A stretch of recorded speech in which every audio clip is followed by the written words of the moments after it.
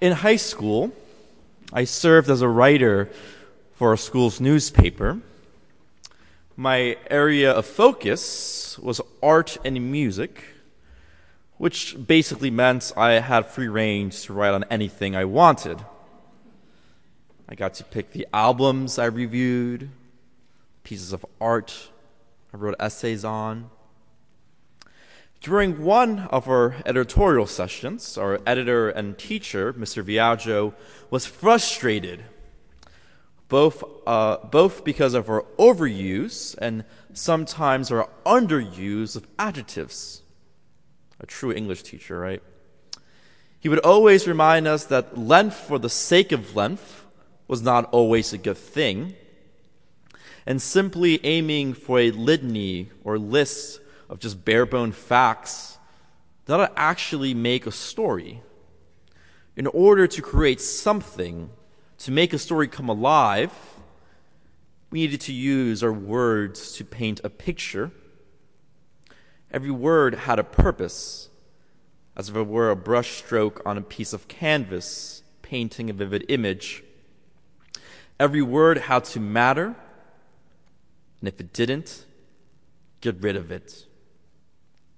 Simply put, the moral of this session, of this meeting, was that adjectives matter, so be smart when using them.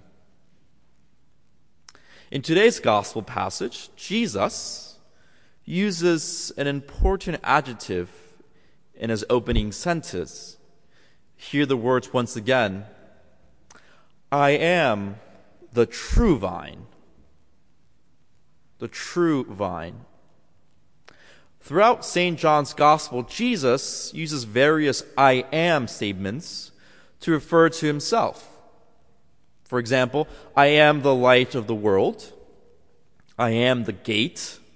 I am the resurrection and the life. Just last Sunday, we heard Jesus say, I am the good shepherd. But we never hear Jesus say, I am the true light of the world. I am the true gate. I am the true resurrection and the life. I am the true good shepherd. However, today we hear him introduce the word true in his personal declaration of self. So what's so different in this I am statement, I am the true vine, from all other statements beforehand and afterwards? Why is Jesus now suddenly claiming that he is the true something, as if he wasn't the true everything else? And why does this matter to the community that's hearing these words, St. John's community? And equally important, what does one little adjective, true, matter for us here in Richfield 2,000 years later? See, in using the image of a vine, Jesus is not merely using a contemporary agricultural or philosophical image of his day, but he is tapping into a both positive and negative symbol. In the Old Testament, we see the image of a vine used to denote the sinfulness of a people. For example, Jeremiah writes, Yet I planted you as a chosen vine from the purest stock. How then did you turn so degenerate and become a wild vine? In contrast, the prophet Ezekiel uses the image of a vine to lift up the people, to lift up the strength and power and faithfulness of a people when he writes, Your mother was like a vine in a vineyard, transplanted by the water, fruitful and full of branches. From abundant water, its strongest stem became a ruler's scepter. So here, when Jesus speaks of a vine, it would be people around him saying, Jesus, why are you using that image? I've heard it say once upon a time that being a vine ain't a good thing. So why are you using this for yourself? Stick to the good shepherd imagery, stick to the resurrection imagery, but the vine? the very thing that can bear fruit but also wither and die? Do you really want to be that, Jesus? So when Jesus says, I am the true vine, Jesus is making a proclamation of who he is and of who he is in relationship to God the Father. See, after his I am statement, Jesus immediately ties it to his relationship with God the Father, referring to himself as the vine and the Father as the vine grower, the one who cleans and trims the vines, the one who tends the land and prunes every branch for fruit to bear. This metaphor, above all, encapsulates the relationship between God the Father and Jesus. This comparison between the vines and the vine keeper is to remind us of how intimate, personal, and daily the relationship between Jesus and God the Father was. Last week, for the first time ever, now I'm 27, to give you some context, I went gardening. I had never done this in my life. So I went with my hands, no gloves, the dirt, and dug through, and I had these little baby radish seeds, and I placed them on the ground and patted them down and pulled some weeds around it.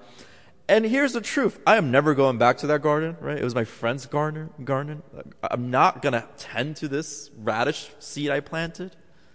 But my poor friend is going to have to every day check, make sure it's moist enough, and put some more water and take care of it and pull some weeds. And she will do this for about 4 months, probably, right? That's a lot of commitment. I barely have enough time to walk my dog and take care of myself, let alone something else. So this interaction of literally taking care of a fruit, of a plant, it demands a lot of a person, right? So what Jesus is trying to show us is that the relationship, the intimacy, the everyday interaction between God the Father and himself is like a vine and a vine grower. It's an everyday thing. It's an everyday interaction. The very way a vine grower interacts with the vine is the way that Jesus interacts with God the Father. There is a need. There's a purpose and a function. They both need each other. They're both in relationship. And in this metaphor of a vine and a vine grower, the fruit that is eventually produced after care and love, the fruit that the vine bears is us, the church, the body of Christ. Jesus says that we have already been cleansed by the word spoken. And that word is the true and living word, Jesus Christ himself. We are to abide in him as he abides in us because we are his fruit. We are his harvest. We are the product of the love of God. Through the word spoken, through his death and resurrection, Jesus not only becomes the true vine, but becomes the living vine that brings forth our faith and salvation. He is, in fact, the true vine from where all life comes from, where all nurture comes from where we are given the strength and courage to love and serve him as his disciples. In hearing this morning, St. John's first letter, we are reminded of the need to love one another, to be in relationship with one another. To be disciples of Jesus in this place and in this city and in this world is to mimic the relationship between God the Father and Christ. It is to look at that relationship and ask ourselves, where are we being called to show the love of Christ?